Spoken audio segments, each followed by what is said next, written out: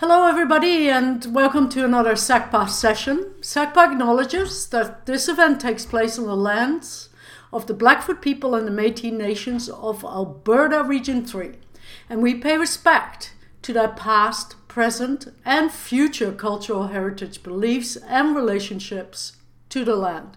SACPA is very thankful for the continuing support we receive from the University of Lethbridge Shaw Spotlight and the Lethbridge Herald. I would like today to introduce our speaker, Keith Hirsch. Can solar energy breathe new life into abandoned oil well sites? Keith is a fourth generation Albertan, second generation in the oil and gas industry, and the originator of the Renewwell project. Over the course of his career, he provided research support for in situ oil sand productions, managed software development, and played key roles in several consortia. Keith was introduced to renewable energy technology in 2003 while visiting extended family in Denmark. Later that year, he founded Elemental Energy Incorporated to explore how conventional and renewable energy systems could be combined for a more sustainable future. Since 2016, he has worked with key stakeholders to create economic, environmental, and social benefits by repurposing Alberta's legacy oil and gas infrastructure to be a foundation for renewable energy development. In addition to his technical experience, Keith is trained in group facilitation and conflict management. Keith, thank you so much for your time and for joining us, and we're very excited to hear your presentation. Thank you, Annalise. I really appreciate the opportunity. I guess we should start with the first slide. Okay. So just for a little bit of background, as Annalise had mentioned, I'll be talking today about reusing abandoned oil and gas sites in southern Alberta as a foundation for solar energy development. And I should also mention that I'm having this opportunity today. I'm really grateful to SACPA for the opportunity to speak to the Lethbridge area. I'm actually born in Lethbridge on Blackfoot territory and grew up in the Taber area. And I'm having this opportunity to present to you today from Vancouver Island in the lands of the Cowichan people, Coast Salish people on Vancouver Island. The topic I'm going to be talking about today does certainly have connection to sort of the Indigenous way of recognizing what resources are available in a landscape and how these resources can be used for future generations. So I'll be talking today about the Renewwell project in particular. As you can see, we have many project partners. This project is funded by the Municipal Climate Change Action Centre, which is part of Alberta urban municipalities and also rural municipality associations, St. Mary River Irrigation District, the Municipal District of Taber, Irricam Power, which is the power generation component of SMRID, Taber Irrigation District, and Raymond Irrigation District, and Renewwell, which is my company. So to give a little background, we're facing a lot of challenges today in the energy business and in the energy industry. And this is certainly impacting Alberta and has been over this past decade. And one of the major issues that we are facing is that we're seeing an increasing dependence on unconventional gas and oil, like the oil sands and shale production. And this is because the conventional resources that we've depended on over the past decades are reaching an end. Now, we're also aware today that COP26 is happening in Scotland, and there's a lot of discussion about capping oil and gas production, coal production, and so on. And this can really be a major impact on economies like Alberta, where there's a high dependency on energy development. But good news is that even places like Saudi Arabia have recognized that there is a transition that is happening and that there are opportunities within this transition. So one of the things that I want to talk about is that there's been major breakthroughs, and this is certainly very visible in the Lethbridge area in southern Alberta, in terms of renewable energy development. This is something that when I started in renewable energy back about 15, 17 years ago, wind was really the up-and-coming technology. Solar was something that was a dream, but it was really not commercial at that time. But one of the things that's happened is that in the 2010, the U.S. Department of Energy put together a Sunshot program aiming to try to bring the cost of solar generation to $1 a watt within a decade. And they actually achieved that goal 2 years earlier than expected. So in 2018, they achieved that goal. Now, what that means is that the cost of energy production from solar has becoming cost competitive with fossil fuels in many places in the world. And we're seeing certainly the impact of that. You can see on the slide on the right, the Claresholm Solar Project. Oh, I'm sorry, Annalise. Yeah, I got it. I'm there. Thank you. Sorry about that. The Claresholm Solar Project, which is one of the larger solar projects in Canada. And we know now as well that the Traverse Solar Project is moving ahead north of Lethbridge and is going to be the biggest one in Canada. Now, so there's great news in the solar industry. Next slide. But if we look at the cost of the energy generation, you can see on the right-hand graph that solar has been dropping consistently over the past decades. We've gone from a price of about $8 a watt for solar generation down to $1 a watt. And as that cost has declined, the amount of solar generation capacity has increased. And now it's at a point where in Alberta, the cost of generating electricity is about $4 a kilowatt hour on levelized cost of electricity generation. And that's equivalent to about $20 a barrel. On the other side, if we look at the cost of oil production, now, of course, oil and gas has been the foundation of our economic development, not just in Alberta, but worldwide for decades. And it's really brought us a prosperity that we enjoy today.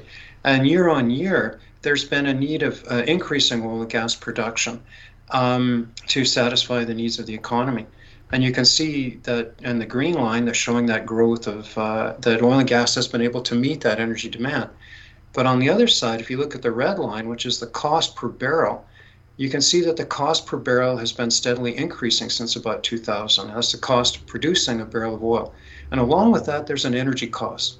The energy cost of finding the oil and extracting it and getting it refined and usable for the economy.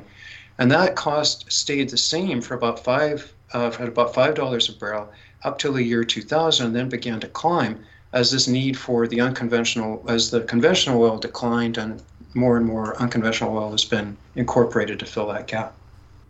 This is really evident on the next slide. If we look at what's happened in Alberta,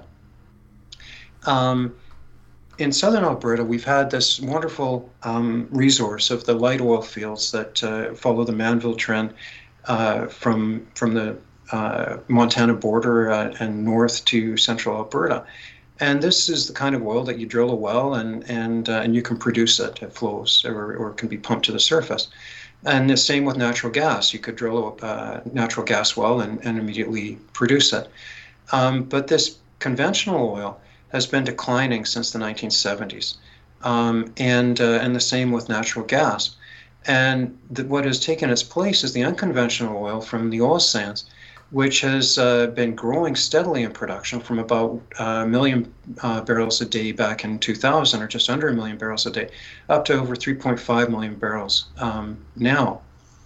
But the cost of both the energy cost and also the economic cost of producing this oil is much higher than the conventional oil.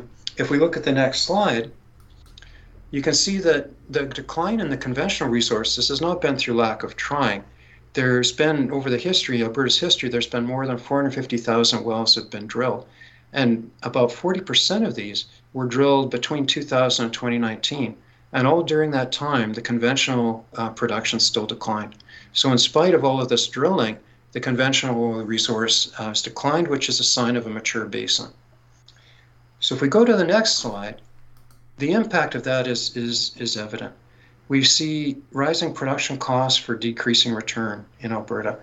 There's now been more than 95,000 wells that need to be abandoned. 160,000 leases need to be reclaimed. And that's on the order of 320,000 acres of land that's tied up under inactive oil and gas infrastructure. Conservatively, there are more than $35 billion in lease liabilities for cleanup. There's been $245 million in unpaid property tax to rural municipalities last year. And there's major increases in landowner compensation claims from the Alberta Surface Rights Board. So this is a significant problem. And part of that, my hometown being Taber, and also we still have still involved with the family farm south of Taber, we've seen this impact firsthand. Fortunately, the oil and gas company that is leasing land on our farm is one of the better ones and still paying taxes and lease payments, but we know many of our neighbors are not in that situation.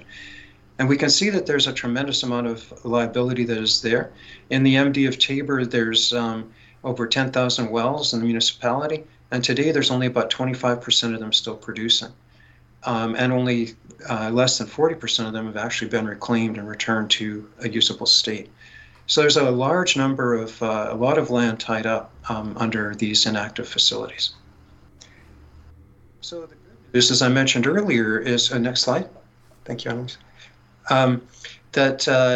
As I mentioned earlier, there's this great news that we're seeing increase in solar generation, and the costs in Alberta are reaching a competitive point from a worldwide basis, which is why we're seeing this kind of investment.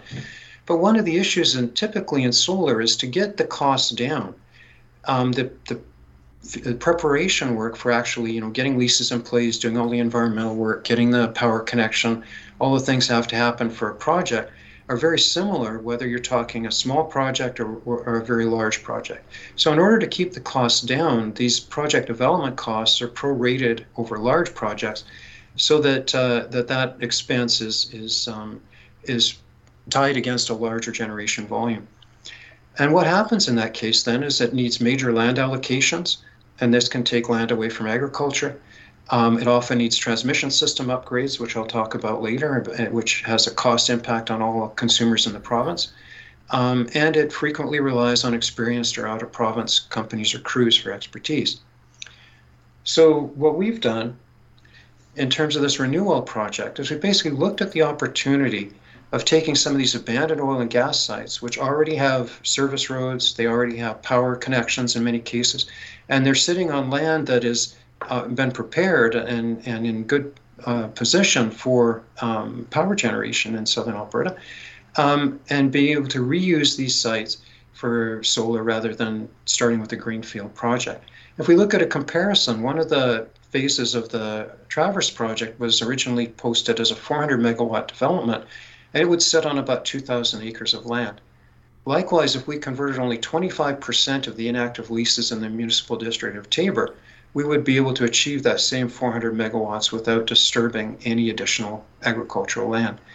One of the other side benefits of this is that there's been already a carbon debt in preparing the site for oil and gas. There's been the diesel fuel expended to build the roads, there's been the construction costs for the infrastructure tie-in, and all these various things. And then as well, to go in and reclaim that back to its initial condition, you have to take the roads out, take out the power lines. There's carbon debt associated with that.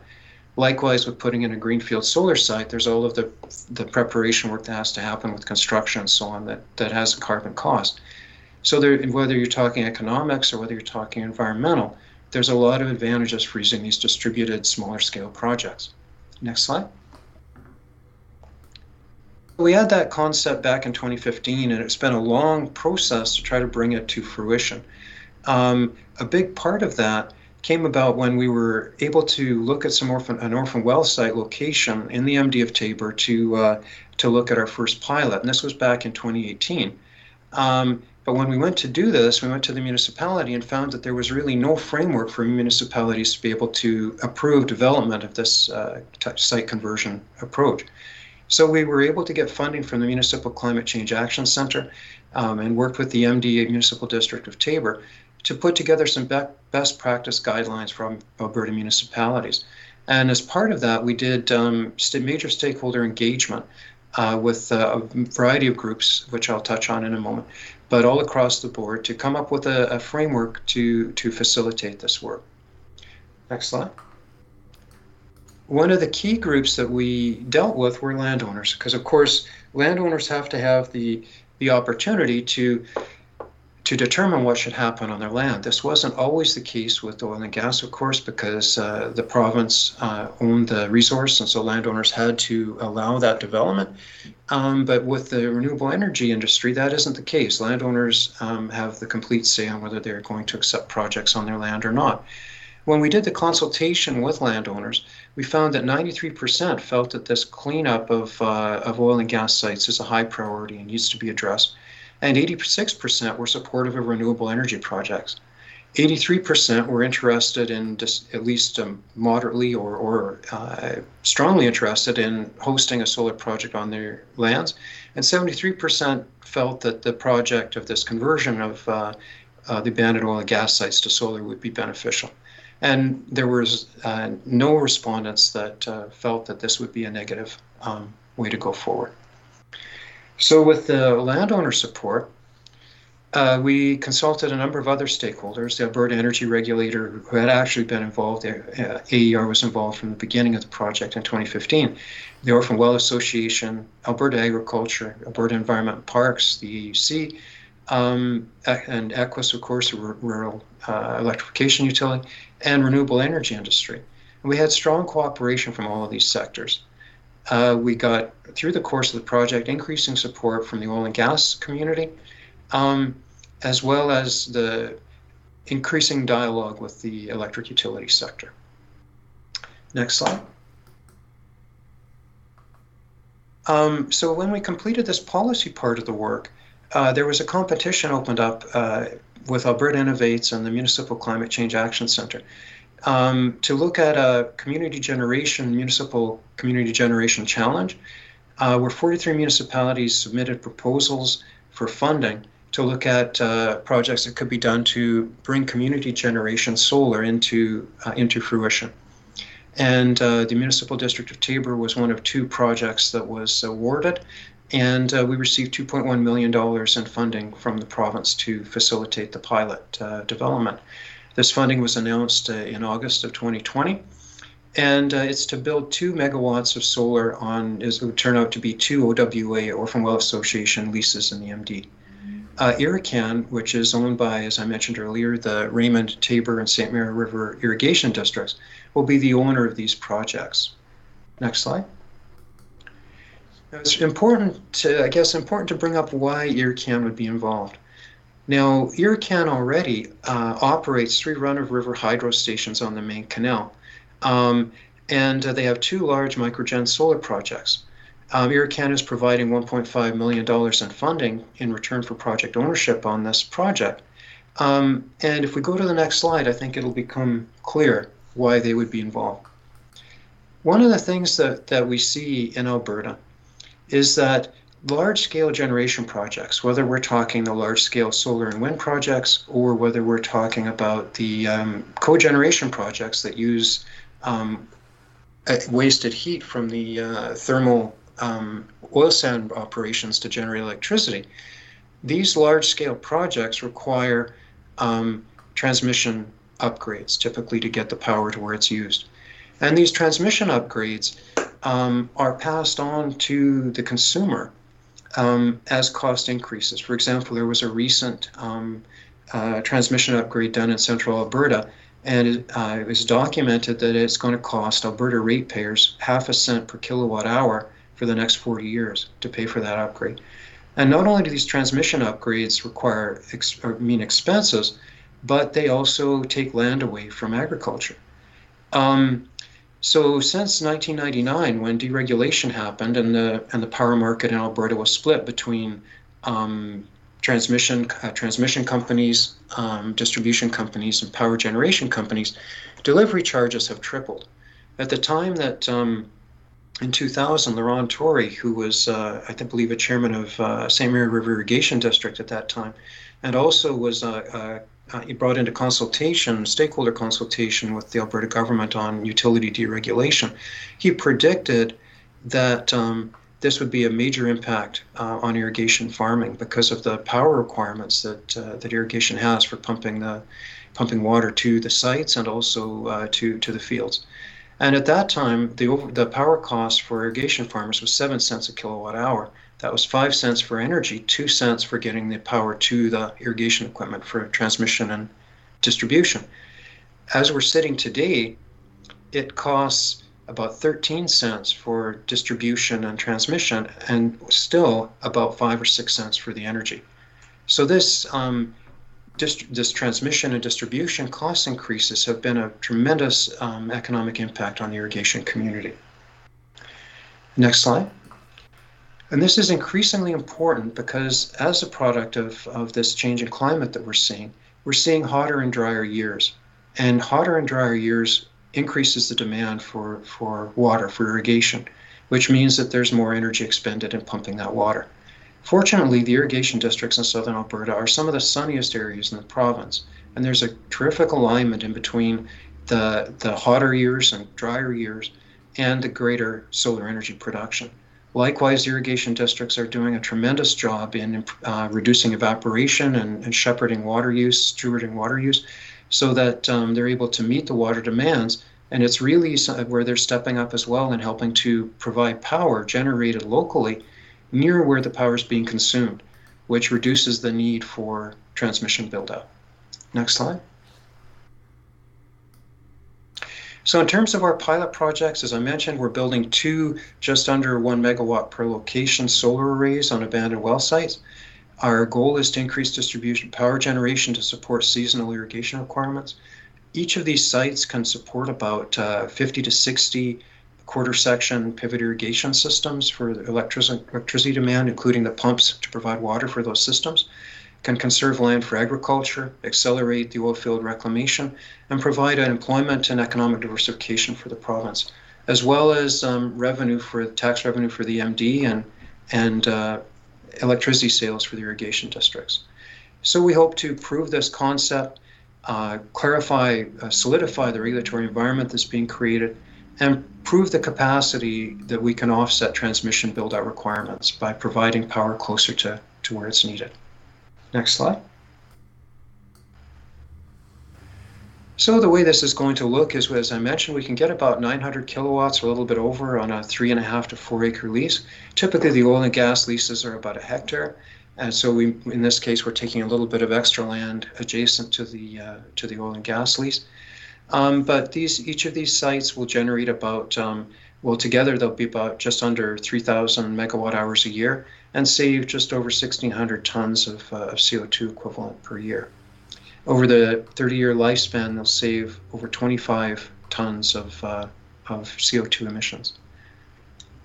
And because we're reusing these facilities, the cost structure is quite competitive with utility scale solar. Next slide. So in terms of benefits for the province, if only 10% of the inactive oil and gas sites in the province were converted to solar under this concept, it would be would make available over 31,000 acres for solar development without taking any more land from agriculture. The increased solar generation capacity would be over 6,000 megawatts of generation capacity, with the production of over 8 billion megawatt hours per year, and with significant CO2 savings. And so you can see that as well, it would be a tremendous employment generator. And we're working with Iron and Earth, which is a nonprofit organization that is engaged in retraining oil and gas workers to provide the workforce that's needed for this economic transition. Now, next slide. Beyond Alberta, the head of liability management for the Alberta Energy Regulator, Dave Hardy, was recently brought in, or I guess about a year ago, was brought in as part of the World Energy Council to look at this worldwide energy transition that's taking place and the impact that the existing infrastructure has on the transition. And it turned out, after an extensive worldwide study, that this oil and gas liability issue and its impact on reclamation and energy transition has the impact that there is over a $300 billion potential export market for this type of work. So I certainly, in my career, I owe the great opportunities that I've had to work, both in Alberta but also internationally, to the far-sighted policies that Peter Lougheed put in place to create an environment in Alberta where we were technology leaders for many years and recognized worldwide for that work, as well as regulatory leaders. And we now again have an opportunity in this phase of energy transition to take that same stance and to take a lead for many jurisdictions around the world that are also dealing with this energy transition crisis. Next slide. So in terms of benefits to the community, we believe that this pilot project itself will have a number of benefits to the local community, and we're also working with Canadian Solar on a commercialization rollout to make this a more broadly applicable program within the province, and especially within Southern Alberta. Next slide. So our vision is really to do what Alberta does well, and that is to bring together government, the energy and oil and gas industry, renewable energy companies, and academic institutions to work together to prove the value of integrating the solar power generation into the mature oil and gas infrastructure. To accelerate the cost-effective closure of these sites, it turns out that we can save about 40% on reclamation in these site conversions, develop a model for sustainable energy and an environmental bond associated to make sure that we don't end up with a solar cleanup in 40 years like we're currently dealing with oil and gas, and to help achieve Alberta's clean power generation commitments. We want to work with retraining oil and gas workers to build this new infrastructure and to help Alberta be a worldwide leader in this next generation of energy development. So that's all I was really wanting to present for today. Once again, I'd like to acknowledge our various partners. And as you can see, this is my past house in the Cowichan Valley, and this is what is really powering this is $600 in solar panels has made a big difference in what you can actually generate. And this is really, I guess, the punchline to the story. We're in a time of great opportunity, and I think Alberta's in a wonderful position to be in this time. So thank you, and I'd be happy to, I'm really looking forward to the discussion. Thank you, Annalise, for shepherding us through all of that. Excellent. Thank you so much for your presentation. That was fantastic. It's really great to hear that that there's work done on these sites to, move Alberta into a renewable energy situation, right? I'll jump right into first question. Knut Peterson, many thanks, Keith. Very informative presentation. Just so you know, Knut is Danish. So just to come back to to some of your family history there. One of the biggest problems with renewable energy is that it's not constant, i.e. nighttime for solar and no wind, even in southern Alberta. What do we do when that happens? Knut, that's an excellent question. And, my Danish cousins who got me really interested in this, my closest cousin was a power engineer for the city of Copenhagen. And during the time that he was, this was back in the early 2000s when he was first showing me the major transition they were going through in the wind industry in Denmark. They were going from the small turbines that we were putting up here, like under a megawatt, and they were transitioning to larger turbines. And he actually was running district power plants in the city of Copenhagen. And he was in a constant stress state because when the wind would blow, they'd have so much power on the grid that they'd be having to take down the generating capacity of the district power plants. But then as soon as the wind would stop, they were trying to bring the power plants back up to capacity. And it was a major stressful situation. And one of the things that turned out very positive for Denmark as Denmark moved forward with the wind transition is they ended up signing an agreement with Norway that had hydro dams. And one of the issues that was happening in Norway was because of climate change, the hydro dams were seeing less water in the reservoirs. And so that Norway was starting to struggle with less available hydropower. And so Denmark and Norway signed an agreement where when there was surplus wind in Denmark, they would shut the hydro dams in Norway and then allow the water to build up. And then if the wind stopped blowing, then they would immediately open the hydro dams in Norway, and the power would flow back, not just to Norway, but also to Denmark. We have the same kind of opportunity between Alberta and British Columbia. If we can improve that tie line network, we're facing climate change issues in the reservoirs, the existing mature reservoirs in BC, and we're facing challenges with generation capacity there.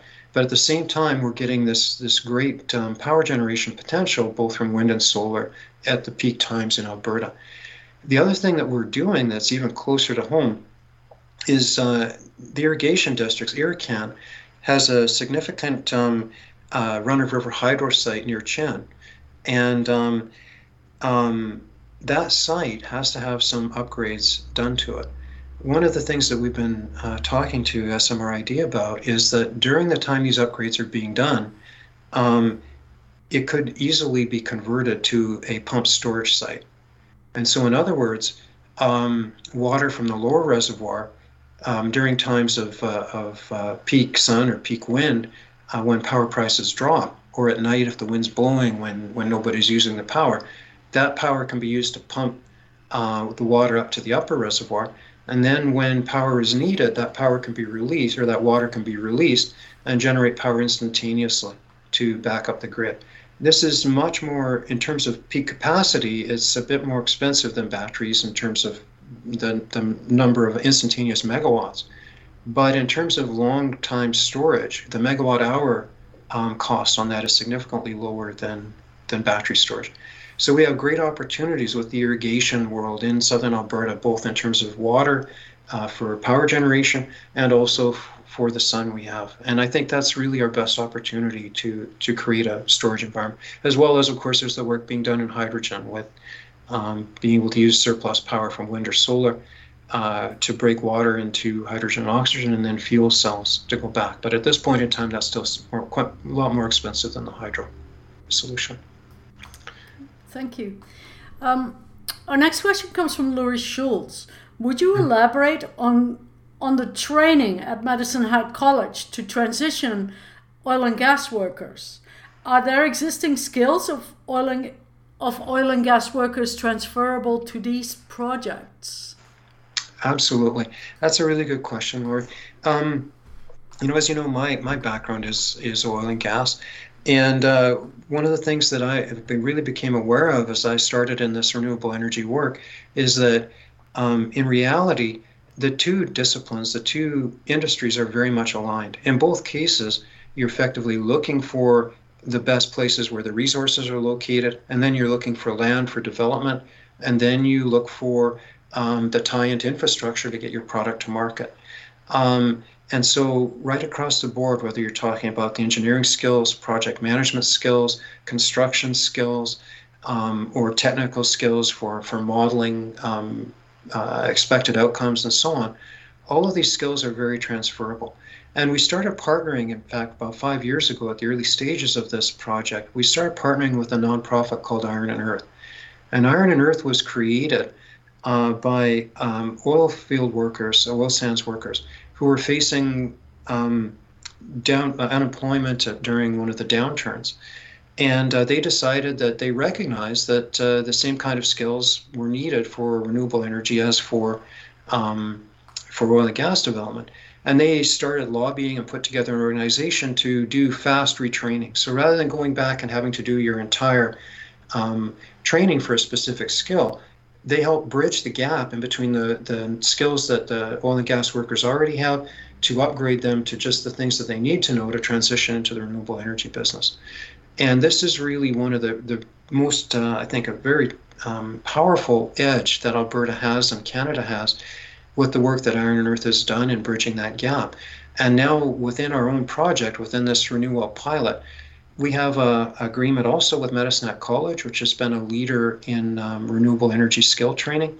and they're partnered with Iron and Earth to take a new course that's been developed that is going to bring within the first pilot phase, as we're building the pilot project, there'll be 15 workers going through that skill training program. And it'll be about 1 week of classroom and theory, and then 1 week of actual hands-on construction and work at the site. So that will align with our construction probably it will be in the spring.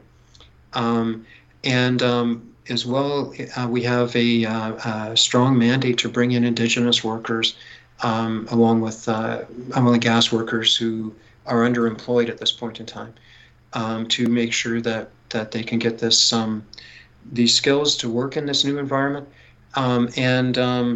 That course will then, once it's been proven in the pilot project, it will be rolled out as a continuing offering to bring people through these, to find the skills that they need to work in the new environment. Our next question comes from Ian Hurdle. Hello, Ian. Nice to see that you got on today. India has a program that is installing solar panels over canals that allows bifacial capture and decreased canal water evaporation. Could you care to comment, please? Yeah, that's an excellent idea. There are major benefits for, in terms of land use, and also, the reflectivity of the water for bifacial panels, and the reducing evaporation. It is something certainly to look at within the province, especially on areas that are artificial reservoirs and that would not be disturbing the aquatic ecosystem. And also, at the same time, one of the things we have talked a little bit to SMRID about this, but one of the issues that they're also looking at is using pipelines for a lot of the canals to even further reduce evaporation. So it's definitely a pro and con, and I think it's something that should be looked at into the future for sure. When you say the province, how worried or excited or are you about the political landscape in Alberta in terms of supporting this right now? Yeah, it's one of our biggest challenges. The polarization, we've seen a polarization in the industry in Alberta that is much greater than many other jurisdictions. If we look around the world, I was at a conference in Calgary, in fact, 2 years ago, and one of the European division presidents of Shell was speaking at that conference in Calgary, and he made the statement that Shell has been a leader in the energy business for the past 100 years. And they intend to be a leader in the energy business for the next 100 years, but it will not be in oil and gas. And he was speaking very strongly about the transition that Shell is committing to make into renewable energy. And you see that in terms of strategic purchases that they're making in providing consumer electricity and charging stations through Europe. They're also investing in renewable energy. We see this as well with, of course, Ørsted, what used to be the Danish oil and natural gas company. Natural gas company is now the world leader in offshore wind. Statoil, which is now Equinor, is positioning themselves as well as a world leader in solar and wind development. Unfortunately, the same opportunity has not caught on in Alberta yet. And we still see a strong polarization, and my experience is a lot of this, I believe, is political. One of the things that I still have a big challenge with my oil and gas colleagues is this a lot of misinformation, both about what the future of oil and gas will be over the next 40 years, even without environmental regulation, and also a misunderstanding or a lack of understanding about how far the technology has moved in things like electric vehicles and renewable energy. So I think one of Alberta's biggest challenges right now, Annalise, is the political polarization.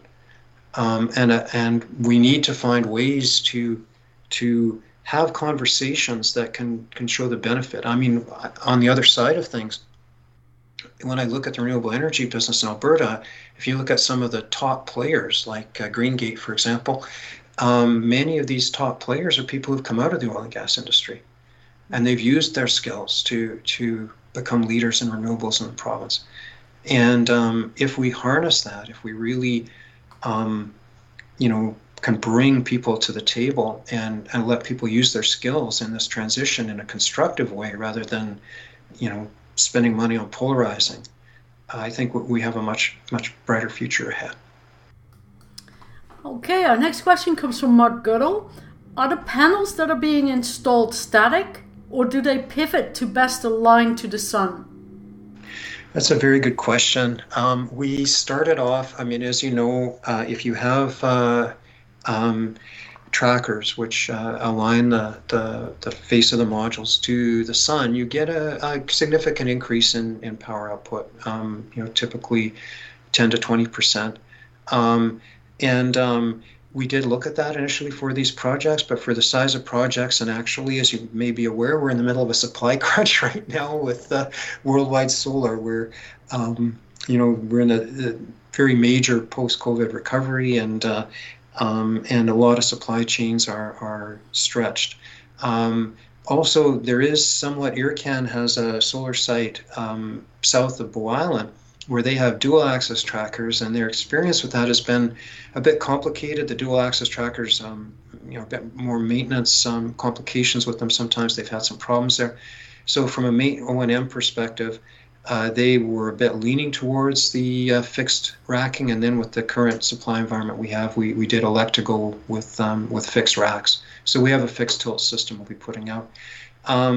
But as a partial compensation, we will be using bifacial modules. So there is some of the energy picked up from reflected light behind the panels. So the loss of energy from the late summer evenings that you would completely lose from forward-facing panels, we recover some of that with the bifacial modules. But it's a very good question, and I think future projects will probably use the trackers. Knut Peterson has a follow-up. While I'm fully in favor of utilizing energy trade with BC and other areas where stopgap energy may be available, it arguably does require more power lines. What are your thoughts on that?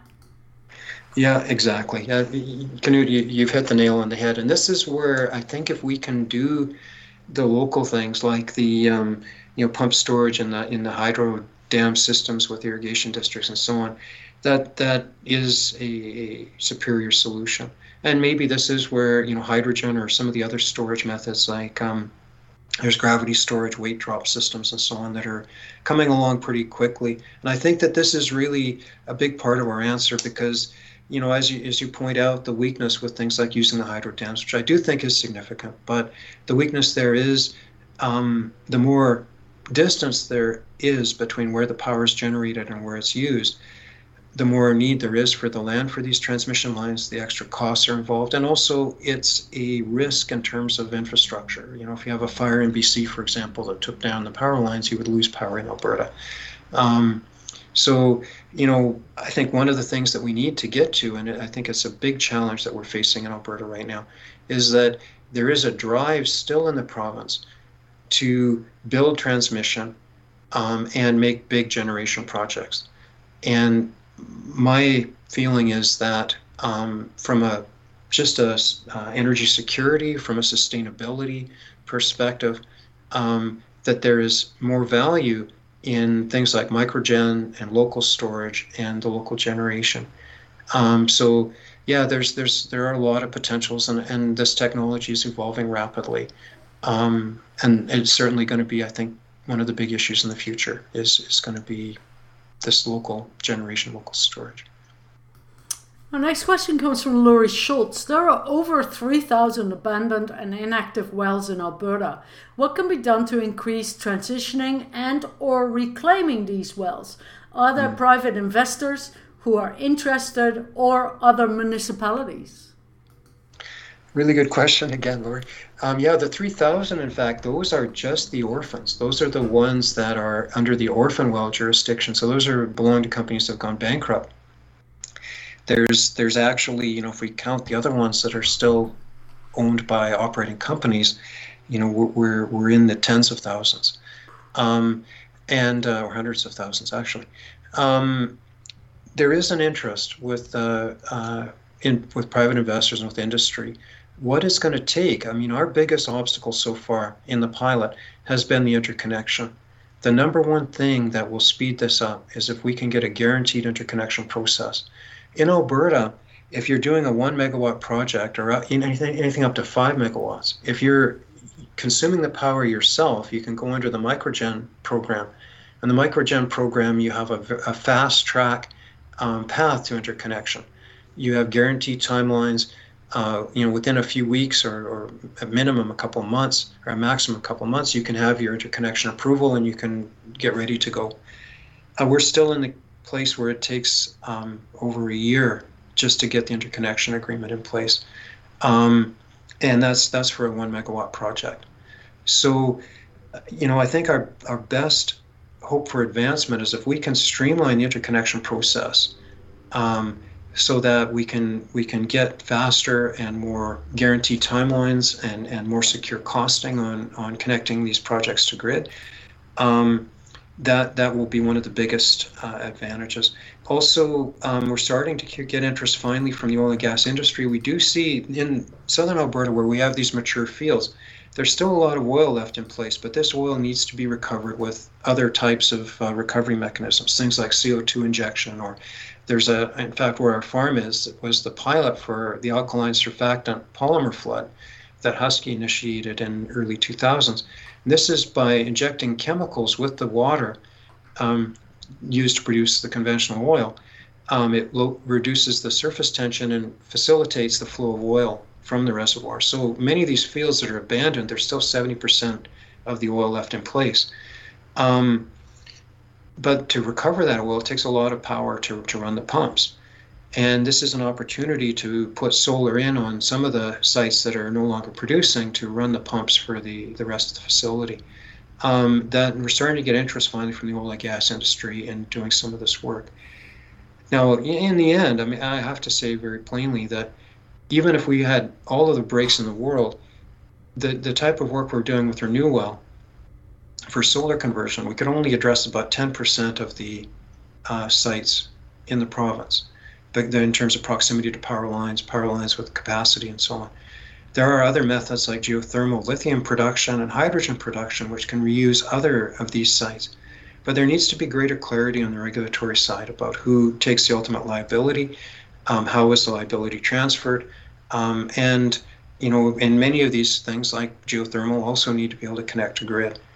So there needs to be a clear framework from the province about how they want to support this, and there needs to be better connection between the regulators. Energy Futures Lab, in partnership with Canada West Foundation, did a major report on this called the LEAD report that made recommendations to government, and we were able to be part of that. But it's going to take a clear direction from government, and then if the clear signal is there from government and the regulations are in place, there is money in industry. Like, for example, I'm aware of many of our companies in Alberta are having trouble, energy companies are having trouble attracting investment because they aren't meeting the ESG metrics, the environment, society, and government metrics that many investment companies demand. And in some ways, we've been doing a bit of a campaign to discredit the need for this ESG measurements, or to just claim we have good ESG numbers. But we need to have these things being measured and being verifiable, which we have not done a great job at. If we can do that, and part of this site transition is part of improving those metrics, we can attract investment money that will come into the province. So, I think it's really a holistic approach. And also by, doing these sites, like for us to do, say, 10 megawatts, it takes 10 sites. But we may be in a situation where, there's 40 sites around. We can bring crews in, reduce the cost on all of the reclamation by doing the work at the same time. And so we, it's proving, I think, that we can be a stimulus for reducing the cost and accelerating these site closures. And at the same time, we can improve these metrics and attract more investment. But really, it's going to come down to a strong signal from government that they want to support this activity. Okay. Knut Peterson has some comment. You are familiar with Perry Potato Farm in Chin. Yes. They have been using their organic anabolic digester gas to generate electric energy, but are now upgrading the gas and selling it to BC. Yes.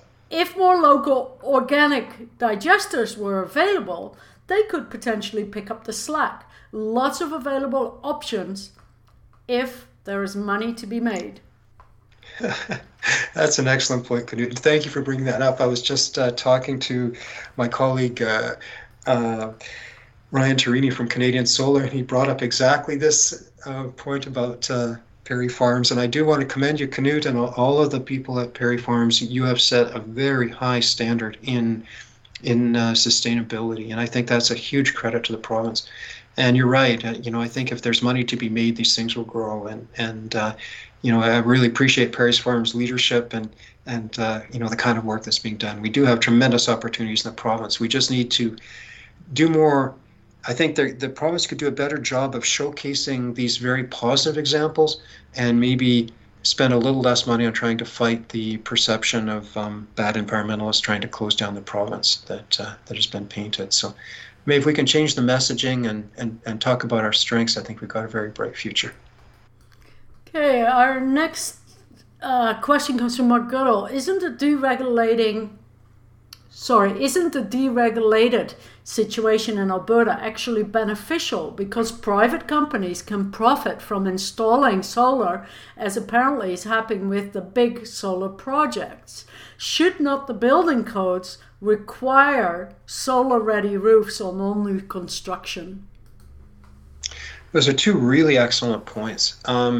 And you're absolutely right that the deregulation and the power market for generators is what is making Alberta a hub for all of Canada. That's why Amazon is, for example, funding that wind farm or the solar farm in Travers, because they're buying their renewable energy for all of Canada from that one location. Alberta's market for generation is a perfect model for the kind of work that we're doing and has really enabled this. However, what's really important to note is that the power market in Alberta is only deregulated on the generating side.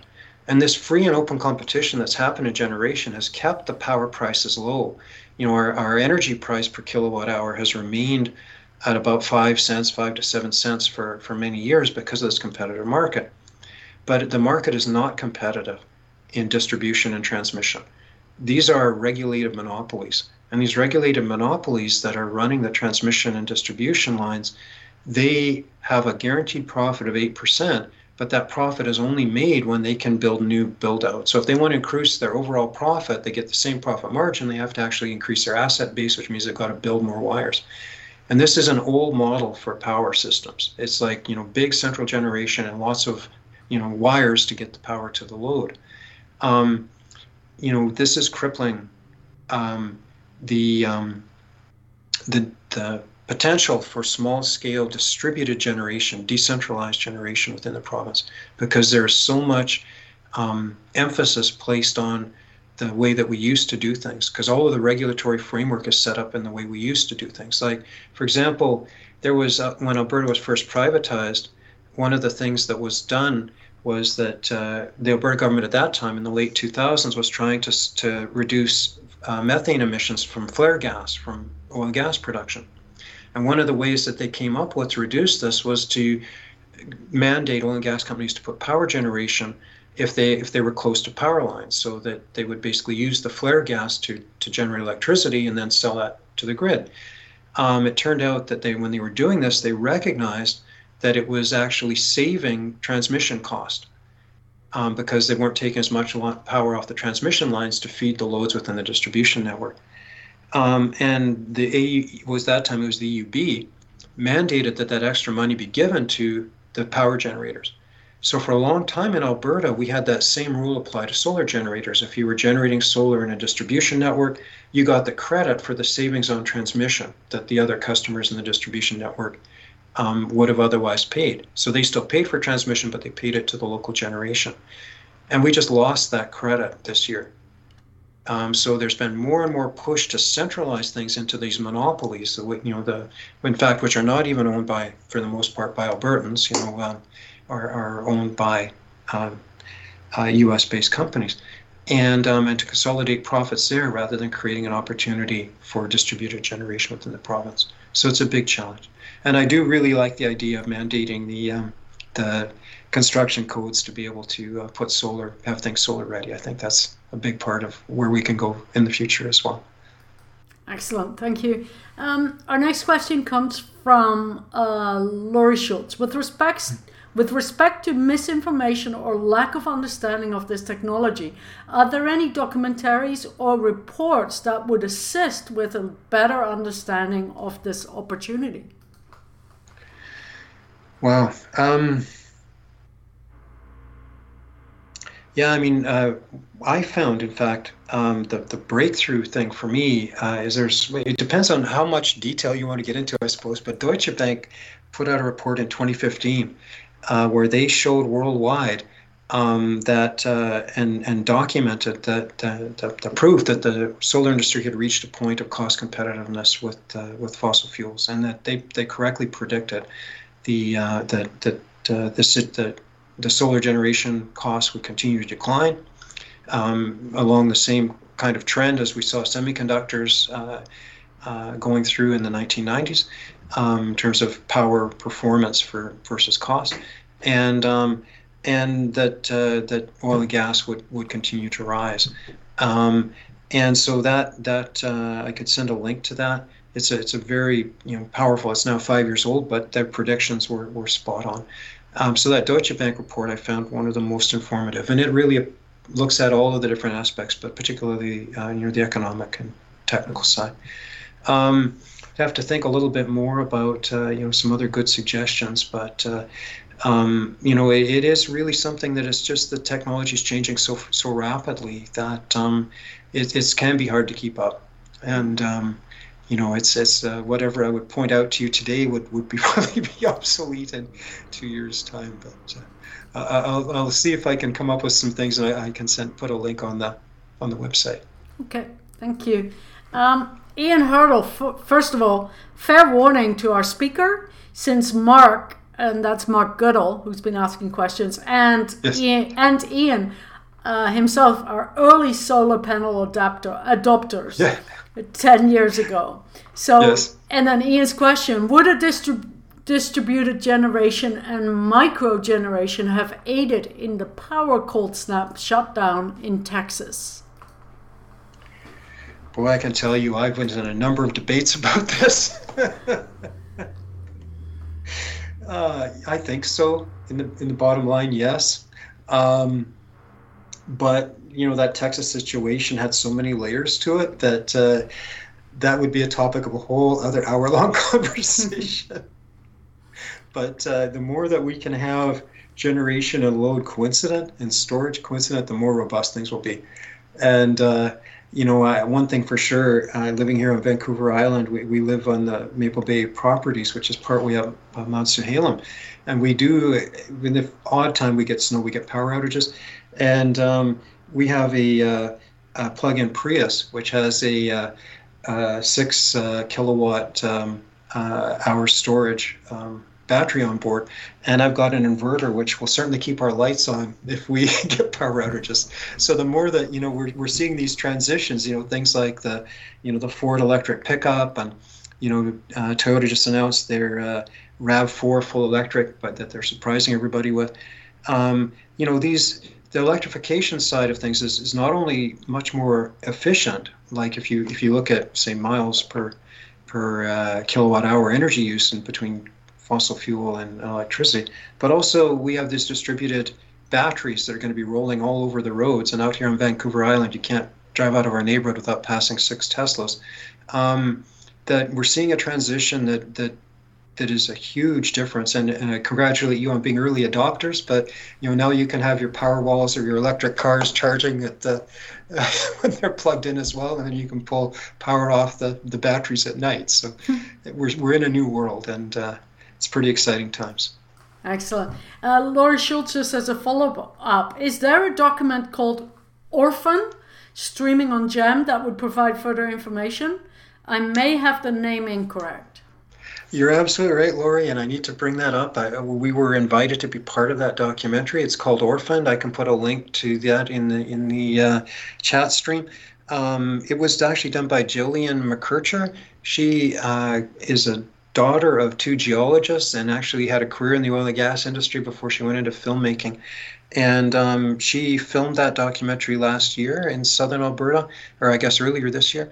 And it just streamed, started off, it was broadcast actually on CBC second week in October. And it's now available on GEM. And it's a beautiful work of art, but also highly informative about the situation in Alberta. And I highly recommend it as a good starting point to seeing where we can go and where we are in this transition.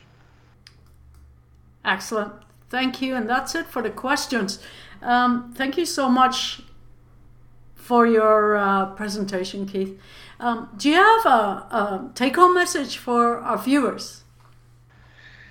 Well, I've been thinking about that, and I guess my take-home message would be that we have tremendous opportunities ahead of us. There's a lot of gloom and doom about where the province is, and I recognize there's a lot of people going through struggles. I don't want to minimize that, but we really do have a situation with the workforce, with the talent, with the kind of innovative capacity that has been the trademark of Alberta for these, for certainly the last few generations. That there's a lot of opportunities ahead. And I'm really looking forward to seeing where the province goes in the future. Excellent. There's many thanks in the queue. Danish, Knut thanks you in Danish. I won't... Mange tak. Mange tak is right. I hope your presentation will spark much interest. Then Laurie Schultz. Keith, thank you for your thought-provoking presentation. It gives one hope for the opportunities within the energy transition. And then Ian Hurdle, thanks, lucid, well-rounded. On behalf of SACPA, thank you so much for your time here today and for your very insightful talk. And for the folks at home, I hope you'll join us next week with Lauren Fitch, Insights on Ecological Effects of Coal Development in the Eastern Slopes. That's on Wednesday next week, because we are honoring November 11th, Remembrance Day. So we have moved our session to Wednesday at noon Alberta time, and I hope you join us then. Thanks.